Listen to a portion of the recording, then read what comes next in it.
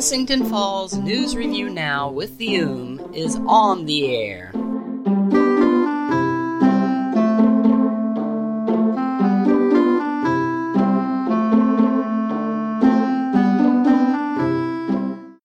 This is Blissington Falls News Review Now for Tuesday, September 10th, 2019. As always, I'm Trizzy and... I'm always Ume, and I always love you. This is Ume. Ume, we're going to Universal Studios Japan in less than 2 weeks. I'm so excited. Are you? Uh-huh. I know you are. Ume, what's your favorite attraction at USJ? I like the Jaws. Jaws? You like the Jaws ride? Uh-huh. The Jaws. That's very fun. The Jaws. Yes, it is. The Jaws. The Jaws is a fish, a big, big fish. This kind of fish is called a shark. The Jaws is not your friend, though. But maybe if you were nice to the Jaws would be your friend. He swims around Amity and he bites people, and some of the people don't like it, but I think if they took time to pet the Jaws, then he would purr just like a cat. Of course, Ume, just like a cat. I think so. Don't you, Mommy? We should be nice to Jaws. We should try being nice to him when he swims next to our boat next time. Good. I want to make friends with him. I want to invite him to our next Halloween party. Oh, I'm pretty sure he's coming, invitation or not. Yay! Anyway, with that settled, here's another little Trizzy's Trizzyween treat, part of our long Halloween celebration here at Blissington Falls News Review Now.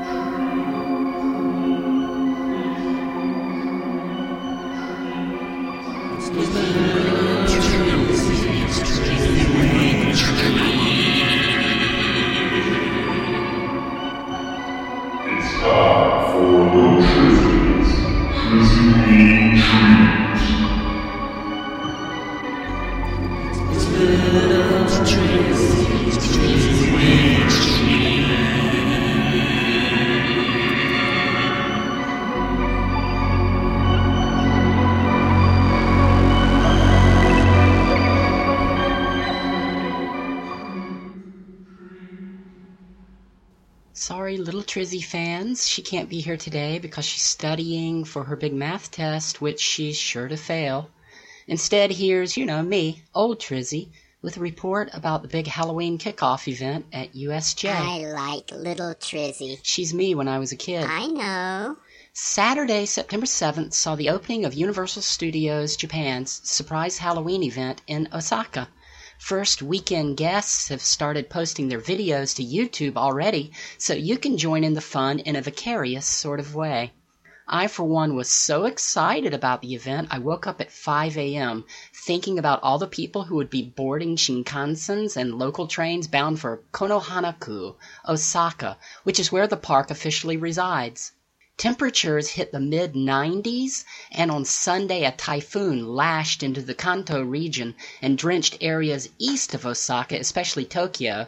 But the zombies and monsters and guests at USJ still had sunshine and, I guess, moonshine for a spooky fun time.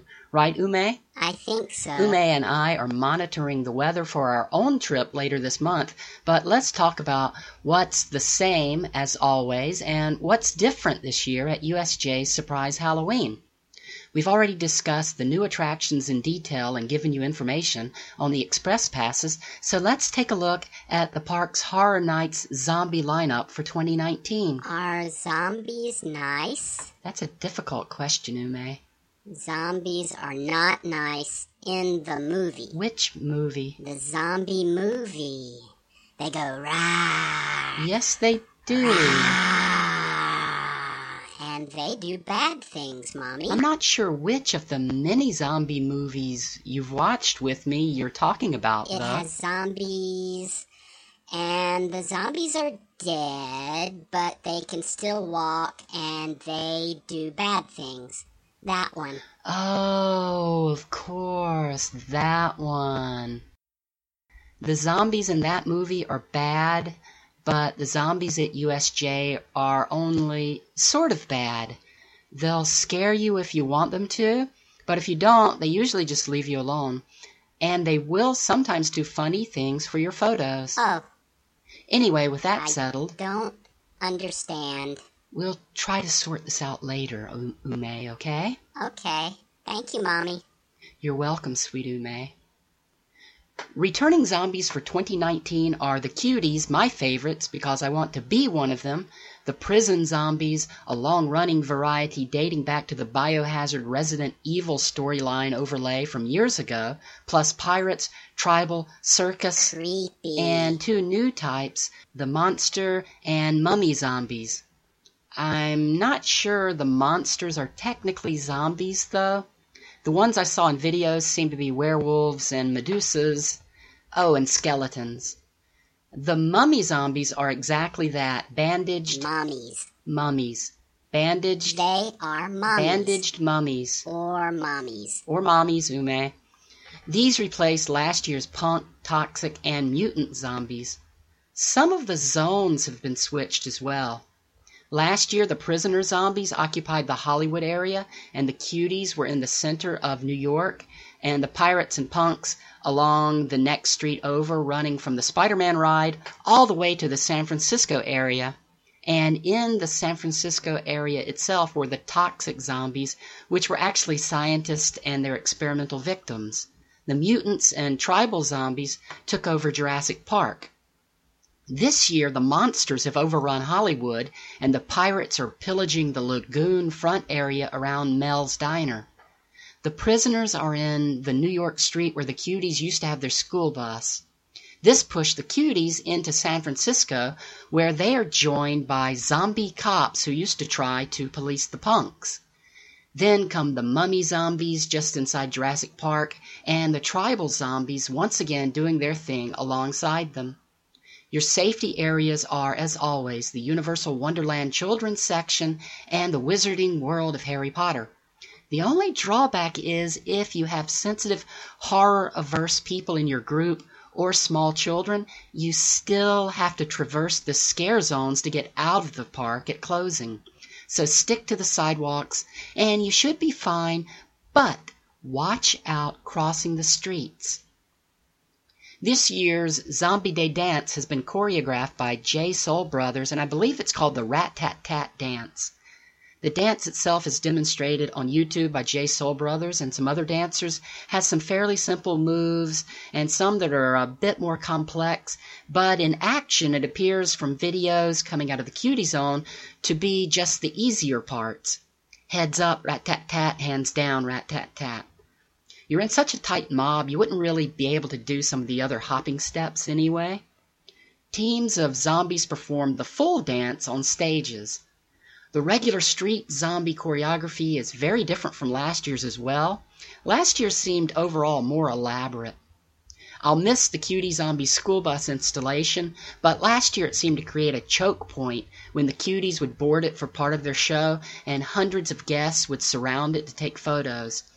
There's a car in the prison zone where the school bus used to be, but it seems though movement for crowds will be easier for the park staff to manage this year.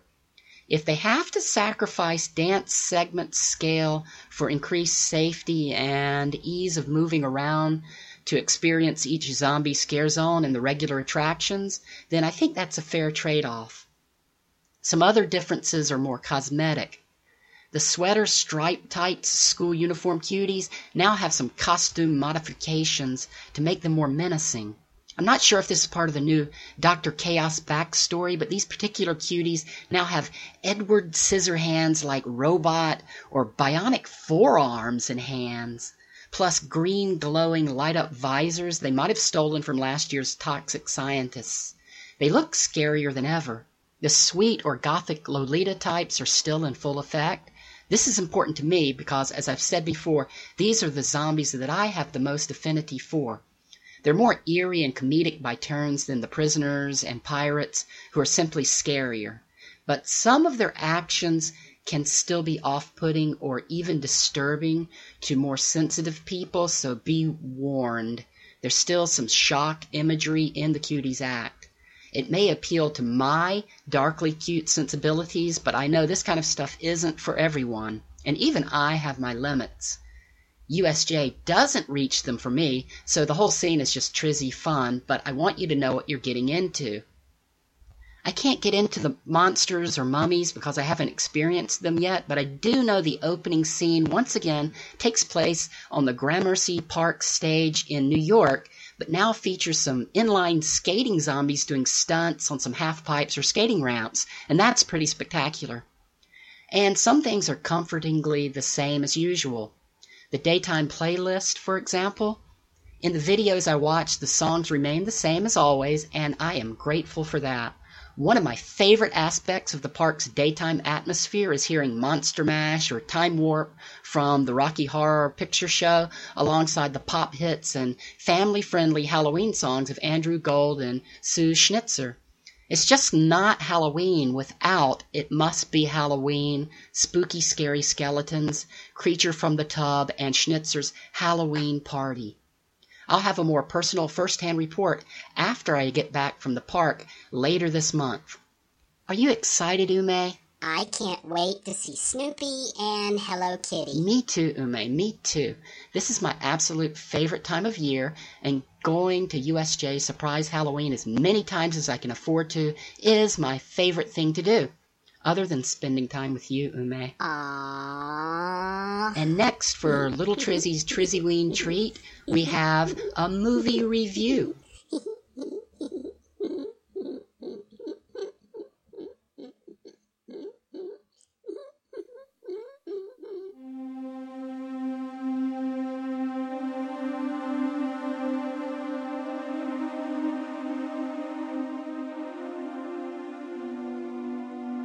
When four really dense tourists visit Transylvania, they ignore all advice and end up unleashing Dracula, the Prince of Darkness, which, coincidentally enough, is the title of Hammer Films' third Dracula movie.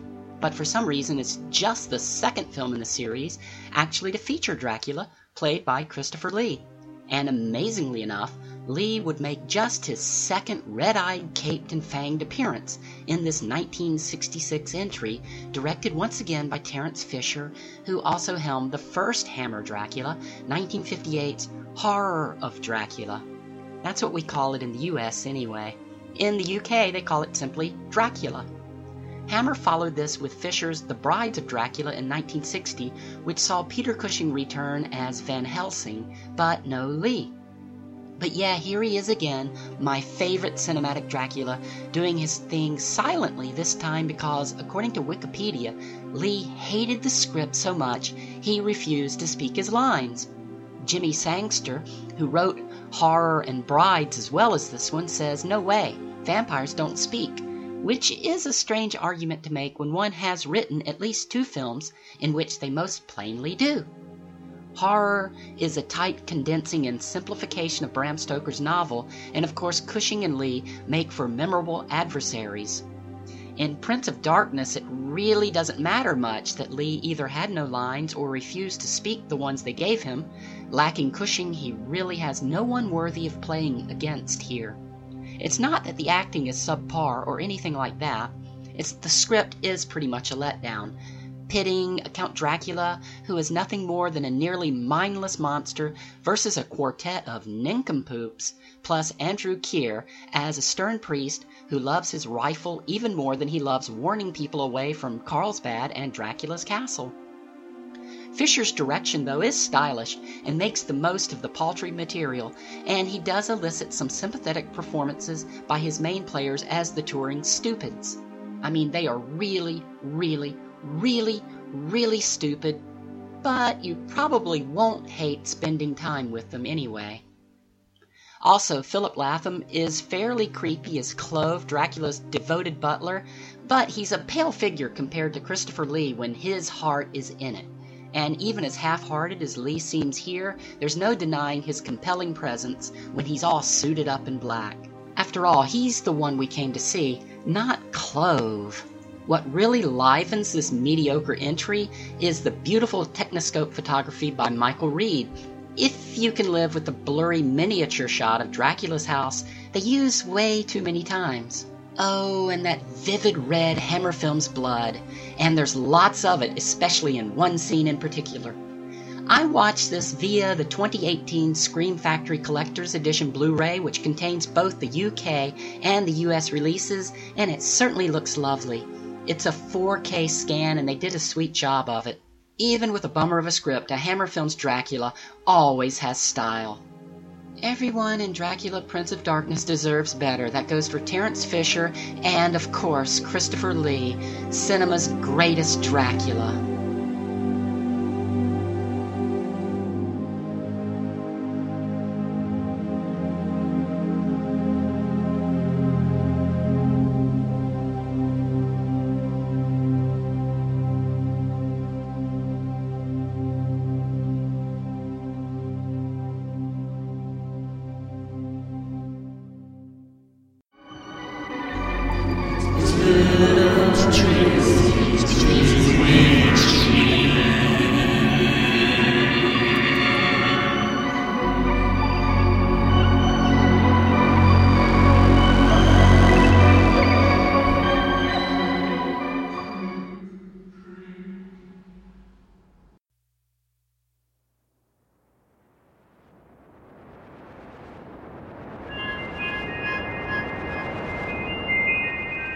Entertainment news.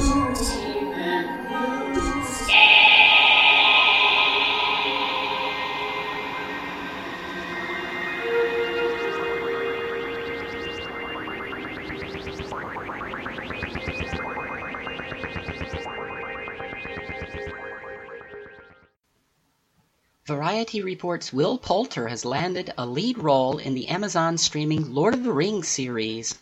I think we'd better get used to having Will Poulter around for a while. I last saw him in Detroit, but I first noticed him in War Machine, the satirical Netflix movie about the war in Afghanistan starring Brad Pitt as a general. He's also in The Revenant, which I haven't seen, and the recent Ari Aster horror movie, Midsummer, which I probably won't see. Who do you think Poulter is playing in Lord of the Rings, Ume? I don't know. Okay, then. The same Variety story tells us Markella Kavanaugh is in talks for a part in LOTR, as its friends call it, too. The Lord of the Rings series is being developed by the writing team of J.D. Payne and Patrick McKay. In addition, Game of Thrones alum Brian Cogman has signed on as a consulting producer on the project with J.A. Bayona set to direct multiple episodes. Lord of the Rings is executive produced by Lindsay Weber, Bruce Richmond, Gene Kelly, and Sharon Tal Yaguado. Also making this massive monster of a series are writers and executive producers Jennifer Hutchinson, Jason Cahill, and Justin Doble. Consulting producers Stephanie Folsom, producer Ron Ames, writer and co-producer Helen Shang, and writing consultant Glenise Mullins.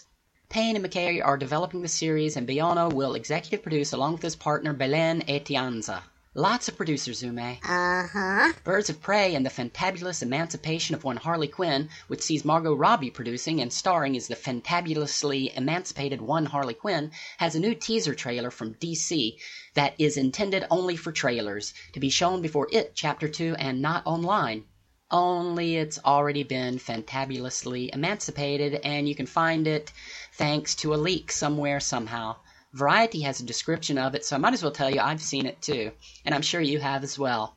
Anyway, first there's the DC logo and a bunch of It red balloons, then Harley shows up and smashes them away with her big mallet and says words to the effect that clowns are passé as far as she's concerned. Then there are a lot of darkly lit images of Ewan McGregor as Mr. Zsasz, and I think a brief close-up of Ella J. Basco as Cassandra Cain, who in the comics would headline her own series as Batgirl before switching to Black Bat. These days, and in the readjusted continuity, she's the orphan. I'm not sure what she'll be in this Harley Quinn movie. I just hope she thumps people instead of being a helpless object for the opposing teams to struggle over, right, Ume? I don't know. Oh, Ume. We are looking forward to this movie. Love what Margot Robbie is putting together there, and the cast is fantabulous. It opens in the U.S. February 7th, 2020. Tokyo Comic Con opens at Makuhari Messe Hall in Chiba, Japan on Friday, November 22nd and runs Saturday the 23rd and Sunday the 24th. Headlining celebrity guests include Orlando Bloom, Rupert Grint, and Sebastian Stan. According to the TCC website, they tried to get Stan last year, but he was shooting a film and couldn't make it. So this will be his very first visit to Japan. And they announced in August, movie Captain Marvel's Zachary Levi will also be there. Advanced admission 3-day passes are for 7,500 yen before tax, and they're available now online at Ticketpia and Hollycon Tokyo. For single days, general admission is 3,200 yen on Friday and Sunday, but 3,500 yen for Saturday. For junior high and high school students, individual passes are 2,200 yen each day. This is all before taxes. Admission for elementary school age and younger is free. But note, tickets for the autograph photograph sessions with the main stars are not available just yet for advance order, and they are going to be a bit pricey. Grint will cost you 22,000 for a photo. Bloom goes for 27,000, while just getting autographs will cost you 21,000 yen for Grint's and 26,000 for Bloom's. Never having attended a convention before in my life, I have no idea if these are reasonable or not. You decide. No word on Stan or Levi at this time either. In Blissington Falls News Review Now news, your good friend Trizzy will be at this convention for 2 days, and I'll try to have a report for you afterwards. Are you going to this convention? Yes, I am, Ume. Am I? I'm sorry. I just think there will be too many people there. You're going to have to sit this one out, Ume. Okay. And that's enough entertainment. Have fun. I will, thank you. And that's enough entertainment news for this week's show. Let's review some comics, because what else can we review? Let's review some comics, because what else can we review?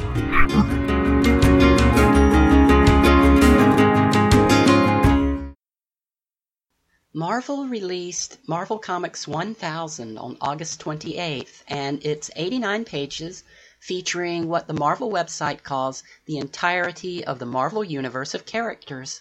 I flipped through it on Kindle earlier today, and I thought I looked pretty hard, but I didn't see Dani Moonstar. I'm sure she must be in there somewhere.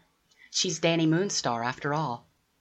Dozens of writers, artists, colorists, and creators worked on this book, each team doing a one-page story covering an important event in each of Marvel's 80 years of existence. Okay, the importance of some of the events represented strikes me as a bit dubious, but then again, there are stretches where I wasn't a regular Marvel Comics reader, and maybe these are your big earth-shaking happenings and not mine. I mean, I did miss many of these 80 years for not having been born. Maybe ducking in and out of the comic scene here and there cost me some Marvel history. Well, whatever.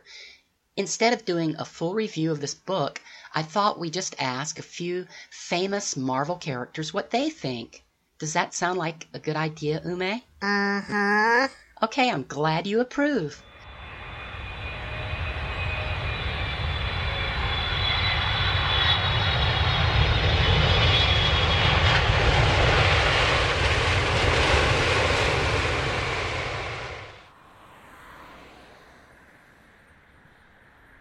And here we are in New York City, where most of Marvel's characters live and work and... Hi, your friendly neighborhood Spider-Man here, doing a street remote. Wow, everyone, it's Spider-Man himself, wearing what appears to be a paper sack over his head and a turtleneck tee and corduroy jacket. Are you sure you're Spider-Man? Of course I'm sure. If I wasn't the ever-loving wall crawler, would I be able to do this? Wow, you really are Spider-Man. Why aren't you in your costume? I had a little tough luck fighting Hydro Man at the water treatment plant, and I'm running my spider jammies through the coin laundry across the street over there. Just like in the comics. Just like in the what? Never mind, Hey, look, it's Puny Parker talking to a girl. Wearing a bag on your head's probably a good idea, Parker, you little creep. Hey, baby, if you get tired of chatting with this science runt, I'm Flash Thompson. I'm heading down to the park to toss the pigskin around with some cool guys. Why don't you? I'm not this Parker guy. I'm Spider-Man. Nice try, Drip. Trying to impress your lady friend, huh? You're Peter Parker, resident egghead and wuss. For $1, I'd tie you into a pretzel, but then I'm Flash Thompson, and I don't need to play parlor tricks to impress the chicks, right? I'm not Peter Parker. I'm the Amazing Spider-Man. Sure you are. Well, if you ask me, you're both a couple of nerds. Go on and kiss each other if you got the guts. I don't have time to hang out with a couple of clowns. Check you later, losers. Wow, what a jerk. I don't know who he's talking about. Peter Parker? I'm Spider-Man. Well, I'd better go get my suit.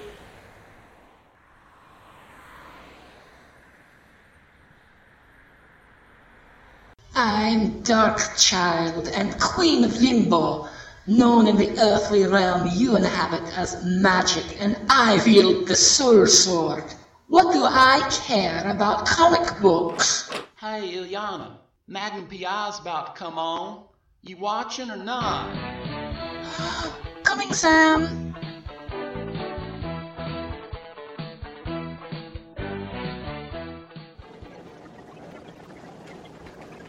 Spider-Man, hero or menace? The whole city knows where I stand on this issue, the whole country. You got any photos of that masked criminal? I'll buy them from you. Got any? No. I've got a paper to run. Who are you and why are you hounding me? On second thought, doesn't matter who you are, you're fired. I don't work for you. You don't? You seem like a young go-getter there with your microphone and your glasses. How about you come work for me in the newspaper business? Right down the hall, Human Resources. They'll have you fill out an application form, but don't worry about that. That's just getting you into the system. Fill out everything they give you, that's for taxes. Health insurance, 401k. Then come back and look right over there, an empty desk. That's yours. Fill the drawers with your stuff. Then get yourself a cardboard box out of the copy machine room and put all that crap into it instead and clear the building because you're fired.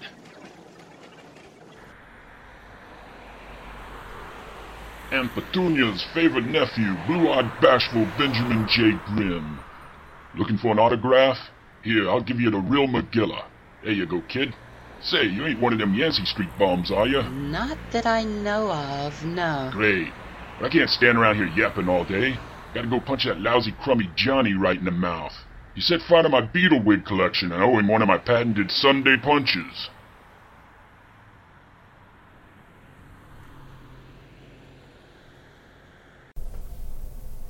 God, Professor Xavier is such a jerk. Grounding me and making me stop being an X-Man just because Illyana and I sneaked out to see Bananarama and Casey Flight at the Palladium? That's totally unfair. Professor Xavier isn't just a jerk. He's a f***ing jerk.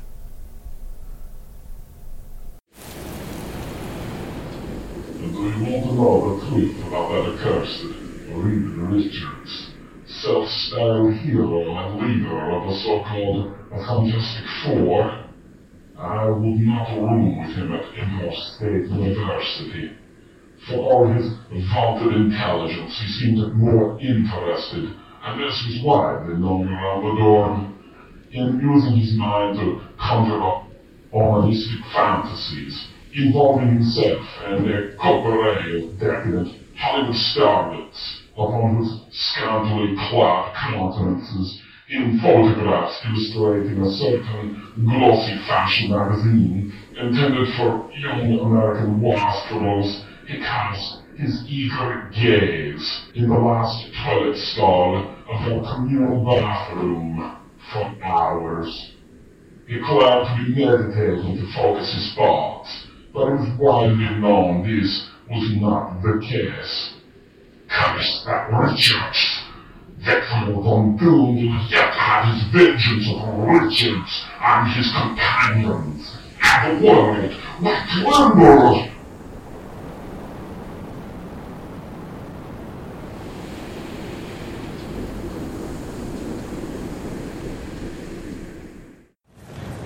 Am I in there? Our TV show is pretty important stuff for Marvel, right? I haven't seen a copy, but I can't imagine they'd leave me out. My friends and I debuted on Saturday, September 12th, 1981, and stayed in NBC's lineup until 1986. Then I went on to help found the New Warriors in the comic books. Pretty big deal, huh? Oh, wait, what's this? A note from Peter about a UFO in the Pine Woods off campus? I don't know where Bobby is, but I'd better go check it out. Oh, a heat-sensing boomerang with a freezing ray. No!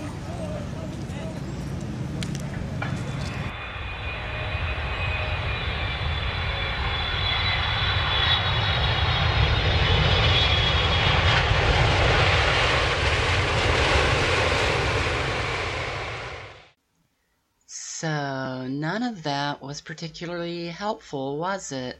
No.